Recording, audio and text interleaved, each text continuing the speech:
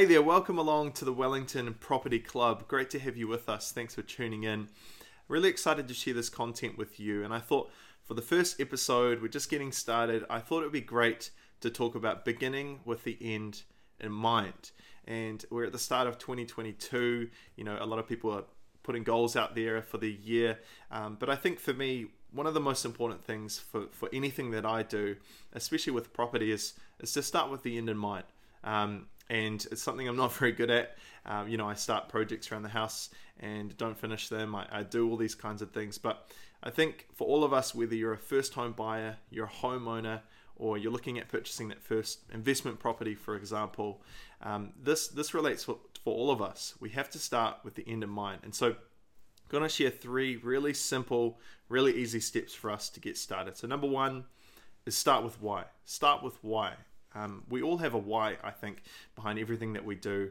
I think that our behaviors and our habits and our actions are based on our beliefs, what we actually believe, our purpose, or however you want to put it. And the why for you could be financial independence.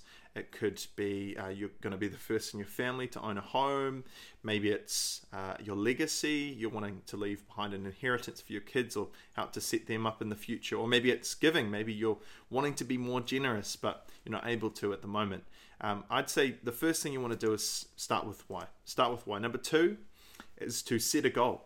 Set a goal. I think for this one here, for me, you want to have the first overall goal in mind, and then the second thing to do is to start breaking that down. So for example, maybe your big goal is to buy your first home.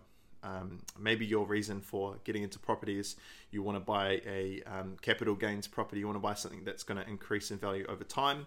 Maybe it's that you want to build, you want to have cash flow, you're maybe purchasing a property to land bank or to develop. Whatever the goal is, you want to start with that. What's the goal? And then the next thing is to break it down into steps, to simple, smaller goals that you can smash out really easy. Now this could be, let's take buying your first home, for example.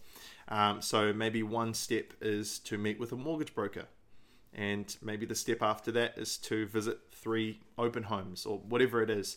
I think keeping these small and simple, and it's really going to help you to move towards your goal, and you're not going to get discouraged because you're not making progress. But when you make it small, you make it easy. And step number 3, really simple here, write it down. Now, this is really important because I think there's a connection between what you actually physically write down and put somewhere, maybe it's on the fridge or on your wall or as a screensaver on your phone, and what you actually end up doing. So for this, you're going to start with your why, you're going to write that down, you're going to make a goal, you're going to write that down, maybe some smaller steps there as well, write those down, and then you're going to write that down and put it somewhere really obvious. So those are 3 steps for you to begin with the end in mind. Hope you found this helpful.